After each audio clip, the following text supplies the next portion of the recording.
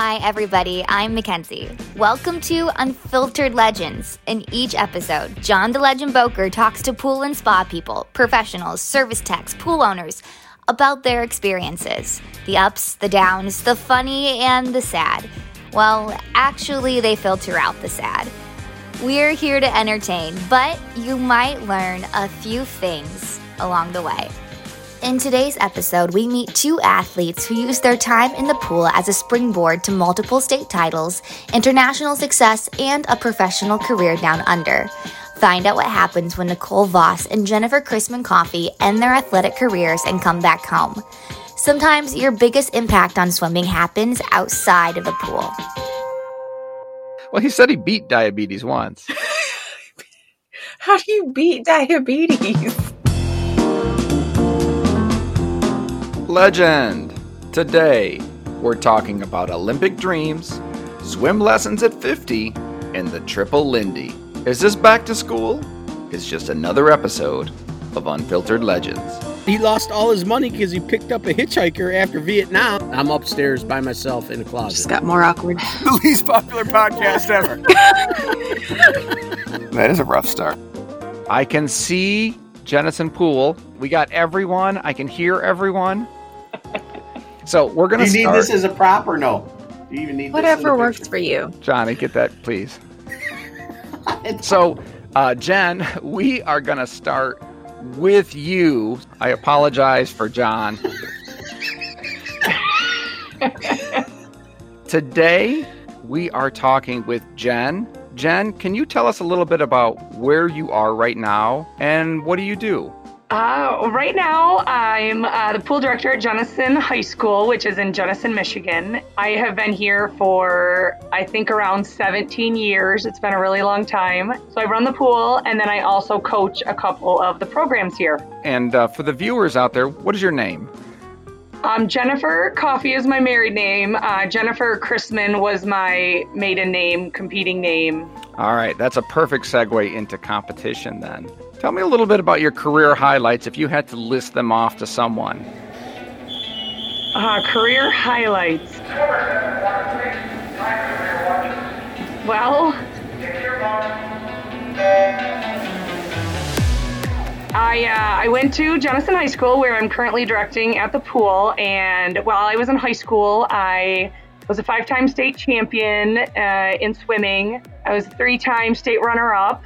I only lost 4 races my whole high school career. I was the swimmer of the year a couple times. I also was first team All-State in water polo in Michigan all 4 years. I was player of the year a couple times. So that's about it for high school. I had most of the school records in swimming, but they're slowly starting to come down now. So that's a good thing 20 years later. Because of steroids. We'll get into that later. They have these new fancy suits that help a lot too. We did not have those in the 90s. I then went on to Michigan. I was on scholarship to swim there. I knew I had wanted to go there like the whole time through. My parents were Michigan State fans, so that was interesting. But I went to Michigan, I swam all 4 years, and then swimming kind of ends in March at NC2As, and then I would join their club polo team in the spring for a couple months just because I liked it and my coach encouraged me to do it, which was awesome. My senior year, Michigan water polo actually went varsity for the girls for the very first time. So I was on team 1, and then I was supposed to graduate, and they said, why don't you come back and play a 5th year, because you can play a 5th year of a different sport. So I was supposed to graduate in 4, but I stayed a 5th year to play just water polo, which was fantastic. So my 4th year swimming, my senior year, I went to NC2As, and I didn't do as well as I had wanted there. It wasn't a great way to end. And my coach had said, why don't you go to nationals next week? Maybe we just need to give you a little more rest. And so I said, sure, why not? So I go to nationals in Texas. And from there, I made the national team, which wasn't part of the plan because I was supposed to start playing water polo. So I had to go back to Ann Arbor and start swimming all summer to swim in China in Beijing that August. So my mindset was finish swimming, go play water polo, but then I had to revert back and swim for 4 more months to go compete in China, which was amazing. I swam there for the U.S. against all the countries, and I got a gold, a silver, and a bronze medal there, and I finished my swimming there. Then I hustled back to Ann Arbor to start my 5th year of water polo, so I played water polo all that year, and it was great because I finally got to commit a year to water polo because I'd pretty much been a swimmer my whole life. So we made the Final Four. I actually scored the winning goal to go to USC, and my dad said to me, that shot cost us a couple grand because now they had to go to USC like the next weekend to watch. So he was like, of course he was kidding, but seriously, they had to get flights and tickets and everything for the next weekend. So anyway, we went to USC. We ended up getting fourth there. It was a Final Four NC2A format tournament, so we got fourth. That wasn't great, but I was All-American in swimming at Michigan, and I was also All-American for the year I played at Michigan in water polo.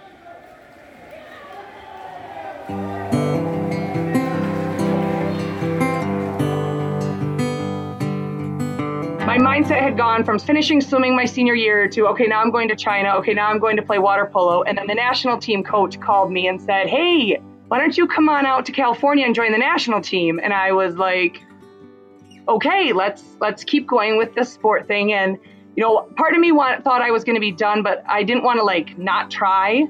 So I went back to Ann Arbor. I graduated. They flew me straight to Australia for a month-long training camp out in Australia. So I was with the top 18 players in the country, and we were playing in Australia. And we went back, and I was in California for a while, and then we flew to the Netherlands. We had a tournament in the Netherlands.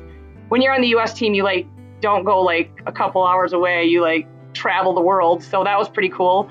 We had another tournament in Greece. That was really cool. So we went there. And then this was 03, 04, and they carry 18 players on the team. And when they went to select the 04 team, they select the top 13 out of those 18, and I wasn't part of the 13.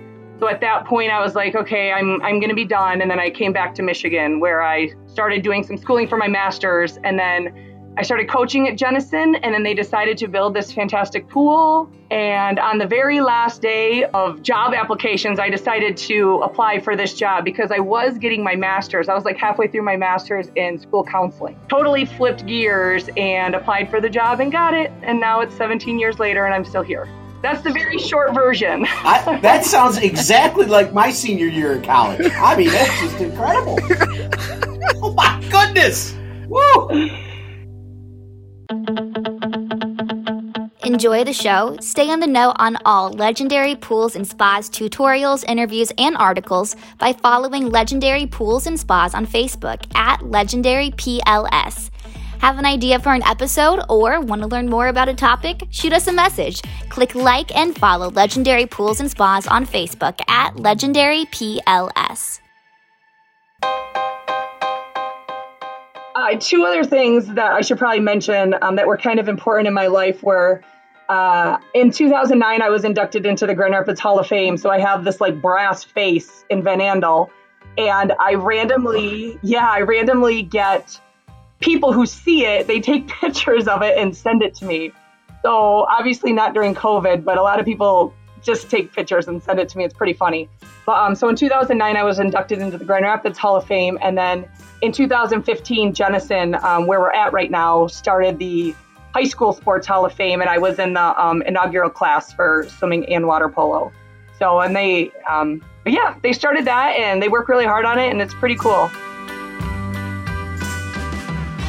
So how do you come off of kind of being in that spotlight? Because I've seen this with other Olympic, so many Olympians for that period of time. And then the second they're no longer part of the Olympics, they're just some other Home Depot employee that you have no idea who they are. So not that Home Depot is a bad thing. Is it psychologically hard to adjust from it? Because it sounds like it was an immediate transition back to Jenison, like China, Australia, small Midwestern sleepy little town. Well, I think what helped me is that I had been planning to be done at least 3 times. I was preparing to be done after my senior year NC2As, and then I was kind of planning to be done after U.S. Nationals, and then I was kind of planning to be done after water polo, my 5th year at Michigan. I kept planning to be done, so I think around the 4th or 5th time when I actually was done, I was like, okay, I can take a breath. I was also dating the person I was married to long distance this whole time. So that kind of helped come back home to Jenison. We dated while my last 2 years at Michigan, and then the whole year I was in California. And so then preparing to be done so many times, I think I was just kind of ready. I had absolutely no problems adjusting. I was ready to come back, and then I was excited to get the pool job, and then, yeah, I had no problems. Now, we have another guest with us as well, and she also played water polo in high school and college, correct? Yep. Let's make one more introduction here. Hello. So, hi, I'm Nicole, Nicole Voss, and as Jen was saying, I also, kind of similar story to her, but maybe not with as many accolades. I attended Jenison High School and swam and played water polo here. After graduating Jenison, I went on to play water polo at Indiana University. When graduation from Indiana happened, I decided to continue playing in Australia. They kind of have a national league of their own, and I was invited to play out over there with them. So I did that for a few years, then also found my way back to Jenison. It just kind of has a way of sucking you back in, I guess. They call it the bubble. And I was outside of that bubble for quite a while, but there's just a special place that home has in your heart. And I think I'm going on maybe 8 years as the assistant aquatics director here at Jenison. Is the chlorine shortage giving you heartburn? If so, reach for borates. Borates, like those in Protein Supreme. They help keep water balanced so your sanitizer works better. They work with all sanitizers, and they're the perfect complement to salt chlorine pools. Ask your supplier about Protein Supreme or Protein Supreme Plus. Visit proteinpoolcare.com to learn more.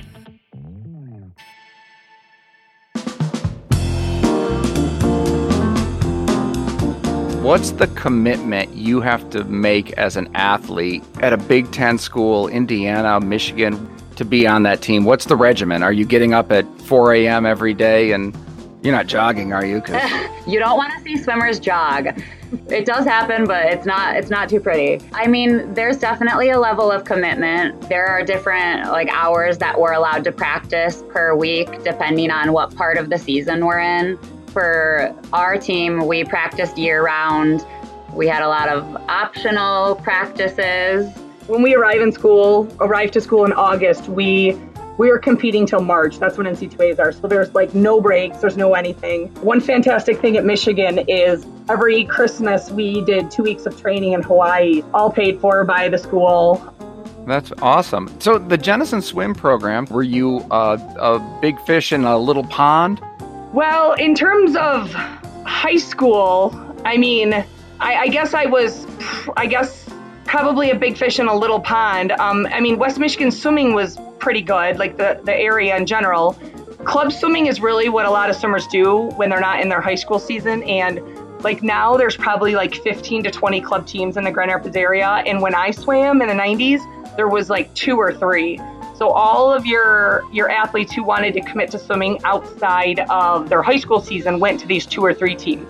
Jenison had a little age group team, but they weren't competing year round. We've started a team here that's year round club swimming. Nicole's the head coach of it. I created the program in 2003 with another person. It's way better than what we ever had back in the 90s, and Nicole swam in the 2000s. Everything has grown immensely in West Michigan. You hear about some schools around the state or the country that don't have pools, and every school in West Michigan has a pool. And most of them are newer. Most of them had a pool in the 60s and 70s, and they have since rebuilt one. So we have a fantastic pool, but so many other schools in West Michigan also have pools. So swimming has come a long, long way. Do you still actively swim? Not generally. Normally I work all day and then I want to go home. So not usually. I don't usually swim. I wish I did. Before I got Nicole 8 years ago as an assistant, I was running everything and coaching everything by myself. My days were really extremely long, and I was also coaching 3 high school sports, so every single season. So I'd coach boys water polo in the fall, I'd have Sunday off, and then a little bit later I started boys swimming, and then I'd have Sunday off after state meet, and then I'd immediately go into girls water polo. So I was running the pool 7 days a week and coaching 3 high school seasons and coaching JAWS. So it was pretty intense for a while. So they were either going to lose me or give me a full-time assistant, and that's where Nicole came in.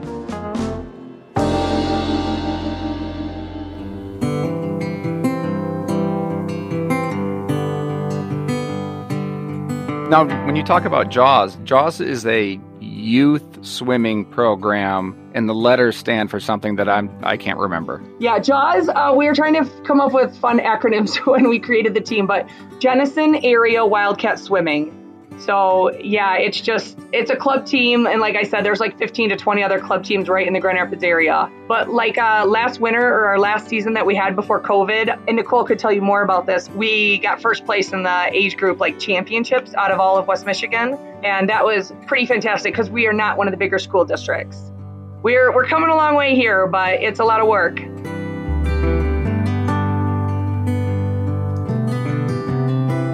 I really don't swim at all. I grew up in the country, and Jen, you're friends with my wife. So Yeah. when I started dating her, she swims a lot. She will see like an island at a lake and say, "Let's swim to that." And so the first time we went to Lake Michigan, she said, "Let's swim to the buoy and back." She swam out there. I followed her, and I could just barely turn around. And I was watching her go to the shore and realized she was now going to watch me die in the water. She was going to watch me sink under the water slowly. Oh, goodness. Nicole, when we talk about swim lessons, what is the age that someone should get into swim lessons? Because I don't feel like 44 is the right time. Well, you can never be too old to start something new, but generally we gear our lessons towards a little bit younger of a population. We have adult tot lessons, and those start as soon as tot reaches 6 months of age. So 6 months, and then like you said, we don't have a restriction on age. You could join our lessons. A lot of times if they're Kind of creepy.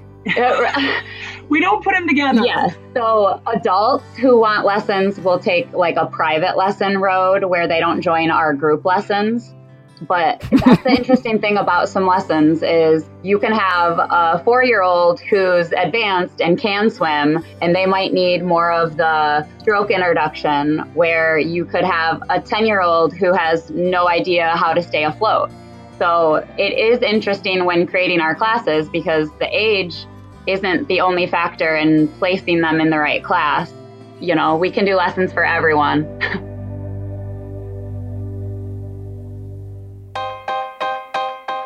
John is a nearly a competitive swimmer back in the day. Can swim. I swim was every stroke. We have a weird video of this for some reason. And Jana actually swam competitively until a tragic car accident that she won't share with us, and Oh, no. crippled her. No, but it's not that I won't share it. There's no time. yeah. So who wants to hear an interesting story? I have a question. Is height a major advantage in competitive swimming?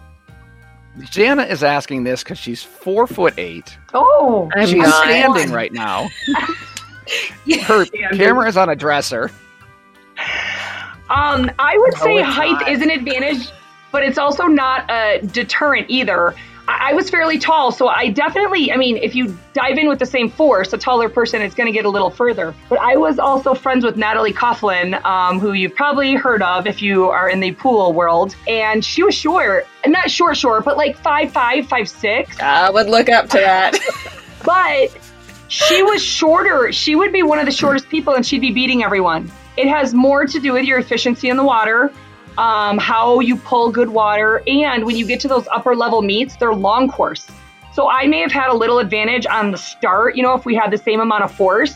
But once you get in the water, it is completely your training, your work ethic, your efficiency, those kinds of things. So yeah, it helps a little on your start and your turn, but when you get to the upper level, you're swimming in a 50-meter pool. So you have less turns. You always only have one start. So yeah, it does help a little, but it is definitely not going to stop a motivated, hardworking, talented, efficient swimmer. So what you're saying is us short people just have to work harder. I'm saying there's a chance.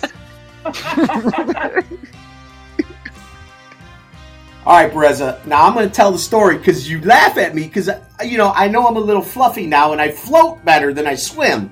But back in the day, I was 6 months old. My mother, deathly afraid of water. And she saw this thing at the Y that you should take your baby and throw it in the pool at 6 months old. And you just bob up and down, and then they hold you or whatever they did. That's what happened to me at 6 months old. And then as I got older, when I was in elementary school, I guess, I took all of the swim classes throughout that they offered at the high school. And I did all of those things. By the time I was probably 10, I had completed all the classes they had. There was no more to take. So I started diving because that was the only thing left I could do. And I was too young to get any type of life-saving certificate because I had taken all the courses to do it, but I was too young. I couldn't get into anything. So I started beating people up. I got into karate. So that was it. Almost the next Greg Louganis. Oh, you missed that. And then, I went to Ferris State and majored in underwater basket weaving. So, it followed me all through my life. Again, we have another 5-year college student, so we followed a similar path. Now let's switch gears. When you talk about competitive swimming or even like water polo, what's the age that and like performance level that you would recommend someone being at to get into something like that, or club swimming? Is it for everyone, or is it really for the better athletes? Well, I think like the legend talking about his path kind of ending, like him not knowing what to do, so he just decided to dive. That's the great part about our facility is you can start adult taught lessons when you're 6 months old. You can do preschool lessons, level 1, 2, 3, 4, 5. You can join our age group swim team, and then you can join our like JAWS team. So I feel like it's a good balance where no matter what you're looking for, and you can always continue to advance, I guess. There's no end of the road. You can keep going. And then water polo, we do that as well competitively. We have obviously high school water polo, and we have junior high, and we just started age group maybe 10 years back. So age group water polo is happening now too, and it's another opportunity for kids to start younger and enjoy a great sport. Water polo versus swimming. Does one of them look down on the other one? Not according to us. But divers are really they're not real athletes, right? I can't answer that. I don't know who's going to hear this.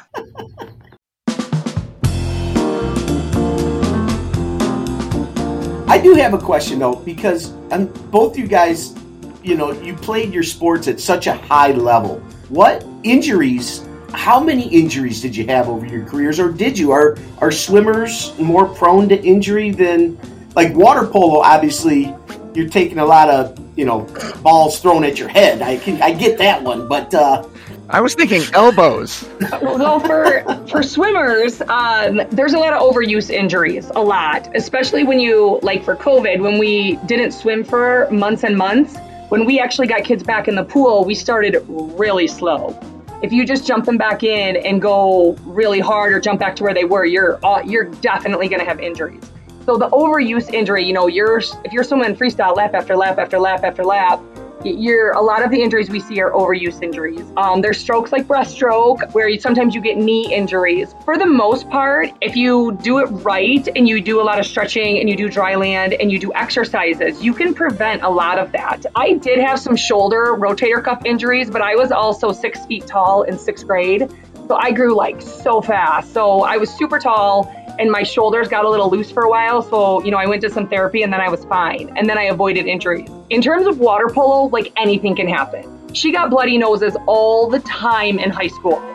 Elbows, kicking everywhere, punching everywhere. It's the best sport. It's so fun. It's great. It's you can get your aggression out, and what the officials don't see, they don't see. There's 12 players in the pool and 2 officials. It's just a fantastic sport. They have some of those cameras at the Olympics now underwater, and it's pretty intense. There's injuries in all sports, but there's also a lot of ways to prevent them. It just depends on the program you're in or, your coaches and stuff.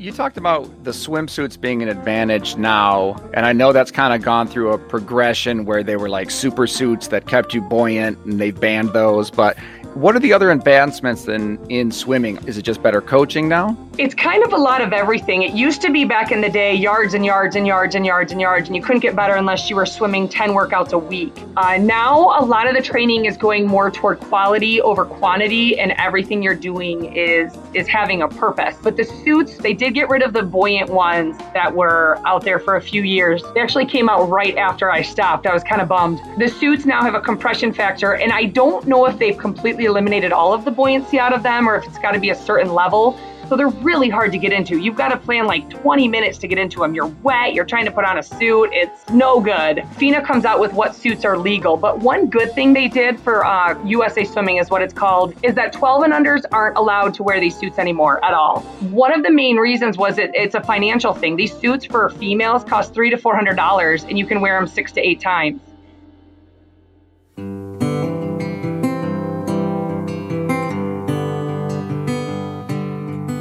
These suits have a limited time you can wear them? Yes. Yeah, like 6 to 8 times. So your 10-year-old, if they could afford it, were wearing a $400 suit, the top of the line one because they could afford it. And then, they're right next to Susie, who has a really baggy suit on, who's competing and racing. And so as of this past September, even though we were in the middle of COVID, they completely eliminated the suits for 12 and unders. The only exception is if you have a 12-year-old at like Olympic trials. Some kids will get a new one every season. Some kids will get a new one every year. Then they're no good. They like absorb the water and make it worse. So I don't know all of the details, but they're very expensive and they have a shelf life. These are like your barbecue t-shirts, Johnny, for the same reason. I just cut the sleeves off of those and then I'm good. Well, I mean, those expensive suits, it kind of reminds me of a lot of the sports here in the South are what we call pay to play. If you've got money, you can win if you can afford to buy the better stuff. Mm-hmm. So you are absolutely buying time when you wear these suits. You will absolutely drop time. Yeah. It is a physical advantage, but it's also a mental advantage when you have the suit on. So you feel more confident, et cetera, et cetera. So it's physical, but it's also mental walking up, when you're going up to race. Now, do you find that the better swimmers started early, or can you jump into it at age 10 and is that too late? It's not too late. One of my good friends at Michigan went to the Olympics for the U.S. and she started at 12. We see it all the time. Veteran swimmers that come year after year after year that end up being very quick by the time they graduate. But we've also had kids join the team in high school, maybe sophomore, junior year, and they end up graduating and swimming just as fast as some of those kids who've been swimming for years and years. So we actually just call our swim lessons Jennison Swim Lessons. They are based off of the American Red Cross, but over the years, we've kind of tweaked them to be what we see fit. So we call them Jennison Swim Lessons. So how does a child graduate from one level to the next? What do they need to accomplish? So in order to move from one level to the next, a swimmer must pass their current level. They pass their current level by completing all of the required skills on that level's report card. Preschool, level 1, level 2, level 3, level 4, and level 5. And to move from one to the next, you have to pass all of the skills on that level's report card. Every level has different skills on their report card. Obviously, as you go higher up the levels, the skills start to become a little bit more challenging. A lot of the distances become longer and the durations become longer. So all the report cards have different skills depending on that level. The report cards have a bunch of generic skills that they have to pass. For example, like entering the water, exiting the water, blowing bubbles, doing bobs, doing floats. So those are kind of like some of the generic skills. Again, they differ depending on what level you're in. And then every report card also has exit skills that you have to be able to complete before you can move on to the next level. The exit skills are usually some of the generic skills strung together. For example, entering the water, traveling 5 yards, and doing 3 bobs, and then exiting the water. And also on top of that, which is a really important part of the class, we have a safety skill or multiple safety skills that they have to pass in order to move on to that next level as well. For our lessons at Jennison, every 4th day of class is always the safety day. And that's the day where we focus most of the class on different safety day topics. Depending on your level, you're going to be learning something a little bit different. How to call for help. Don't just pack it, wear your jacket, recognizing a lifeguard, rules for large bodies of water, lots of different safety things that we go over depending on the level that you're in. Our safety day is the only mandatory class. The swimmers must be present at that class in order to be eligible to pass on to the next level. If they sign up for a set of swim lessons and they can't make it to one of the class sessions or something, it's not a huge deal. They can still do all of their skills and pass. But if they're not at that fourth class and they aren't there for the safety day, then we cannot even pass them. All the skills are important, but the safety day is definitely one of our priorities when the kids are doing our swim lessons, because being safer on the water is so important. You have to do all the skills, generic, exit skills, and safety day to be able to pass on to that next level. So typically, and this is an odd year, but typically from preschool to graduation, what does that timetable look like for the average student? Oh, it's really different. We have some kids that literally will take one level, pass to the next, take the next level, pass to the next. But we also have kids that have to take every level a couple times before they can move on to the next level. So that is a tricky question because it's all different.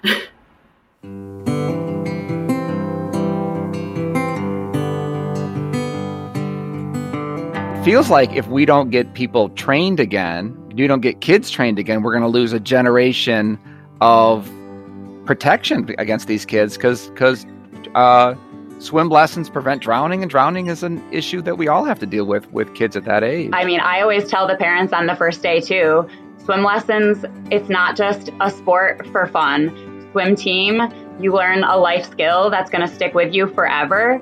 Like you were talking about swimming out to that buoy and not knowing if you can make it. If you had a season of swim team when you were younger, you probably would have felt a lot more confident getting to the buoy and making your way back in. These kids need to have a round or 2 or 3 or 4 of swim lessons, maybe a season of swim team, so that they have that swimming life skill forever.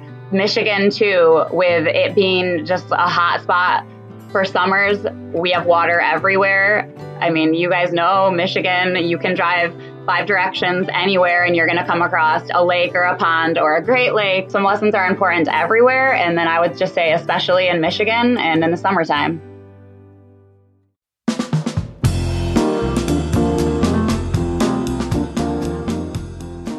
When you guys swim at different pools, do you know when it's good water and bad water? Do you have a sense of it? We have a pool maintenance guy that is on top of the chemicals multiple times a day, and our maintenance crew is trained on that. But we can walk into a pool and absolutely tell if it's not only if it's maintained well, because you can have someone who fully understands how to keep the chemicals in balance, but we have a horrible rule here that everyone hates, but it keeps our water crystal clear. We make them shower and they call us names under their breath, and they hate us, and we have to remind them every day of the year, but we make them shower, and our pool is so much better because of it. When I give my high school boys a bathroom break, I literally say to them, got a 5-minute bathroom break in the locker room. Don't go to the bathroom in my pool. I will give you a break to go to the bathroom. I know teams from coaches, previous coaches, that literally their guys will sit in the shallow end and just pee together. They'll all pee in the pool. And you wonder why their pool smells so bad.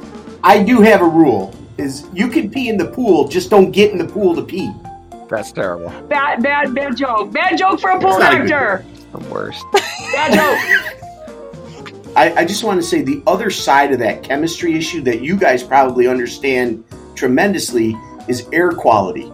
Because on a lot of these facilities and older buildings and things, they don't have an air handling system to turn over that air in those swimming rooms. So that's something that is neglected a lot. Absolutely. When I swam, when I was younger and I had a club team, like I mentioned earlier, there was only a couple. I drove to Forest Hills every day to swim. And at one point it got so bad that there was a couple inches off the water that we couldn't breathe. And we were literally coughing the whole practice. And like some people were to the point of like throwing up, like it was super bad. So a couple parents called in the health department and the whole facility got shut down until they had to redo their ventilation system.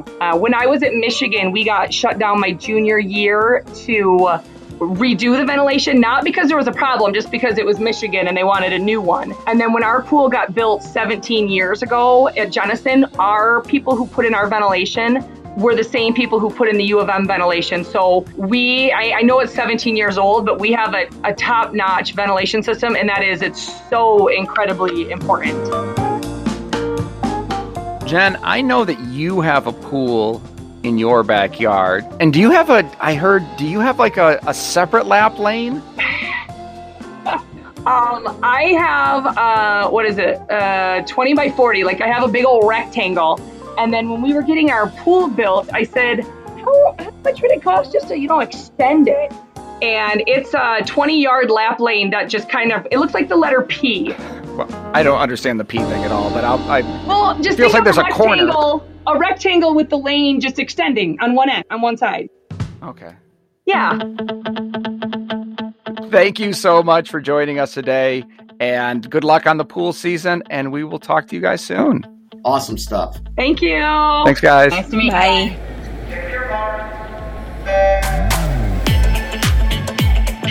Unfiltered Legends is recorded using Squadcast and Zencaster. Our show is hosted by Podbean, edited on Adobe Premiere Pro with licensed music from Soundstripe. How do you like the show? We want to hear from you. Contact us at legend@havilandusa.com or leave us a message, 616-365-9515. Unfiltered Legends is brought to you by Haviland Pool & Spa. Creative pool chemistry since 1968.